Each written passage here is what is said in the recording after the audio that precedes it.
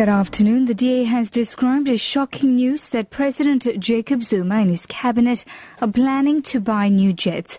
The party says the jet the president is currently using is in good condition. Weekend newspapers had reported that 2 billion rand might be spent on these aircrafts. DA Shadow Minister of Defence MP David Makhubela. I think that it's shocking in the very year that the Minister of Finance announces a war on waste, especially cost-cutting on travel and subsistence, that we now hear that 2 billion rand is going to be spent on new VIP jets for President Jacob Zuma and his cabinet. And I think that in the end, President Jacob Zuma and his cabinet should make do with the existing Boeing business jet and the Falcon 900, which is operated by the South African Air Force. Eskom in the Eastern Cape says its technicians are working around the clock to restore electricity to the province's western region. This after heavy rains left a number of towns in the western region in the dark, affecting a number of Eskom power stations. Eskom provincial spokesperson Ntombekaya Mkumbata says the weather is making it difficult for the technicians to restore power. Since yesterday evening, inclusive of today, this morning, we have, as Eskom, have experienced power supply interruptions that is starting from Jeffreys Bay area toward the Western Cape side, inclusive of towns like Humansdorp, St. Francis Bay, Tsitsikamma, Storms River, as well as some areas that are within Hofmeyer, Steinsberg and Middleburg. This happens because of the storm that is currently continuing within Cape Town firefighters have brought under control a vegetation fire that broke out on foot of the mountain above the Rhodes Memorial near Rondebosch. Fire and Rescue spokesperson Theo Lane says about 20 firefighters and 6 vehicles remain on scene. At the moment, the fire is contained. We have got the crews damping down hotspots. Any flare-ups should it occur. The head of the fire has been cut off and it is more smouldering, so they will remain on scene for the remainder of the day.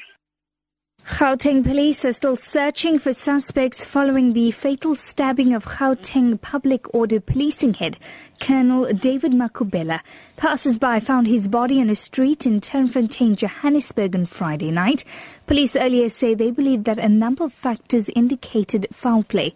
Makhubela was involved in the police action in Marikana, which resulted in the death of 34 mine workers in August 2012. He is the latest of several police officers who have been killed or injured in the recent days.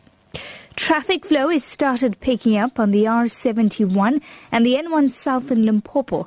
Holidaymakers have begun heading home, although the Easter long weekend only ends tomorrow. Heavy traffic volumes are expected from this afternoon and tomorrow, especially on the N1 South towards Gauteng.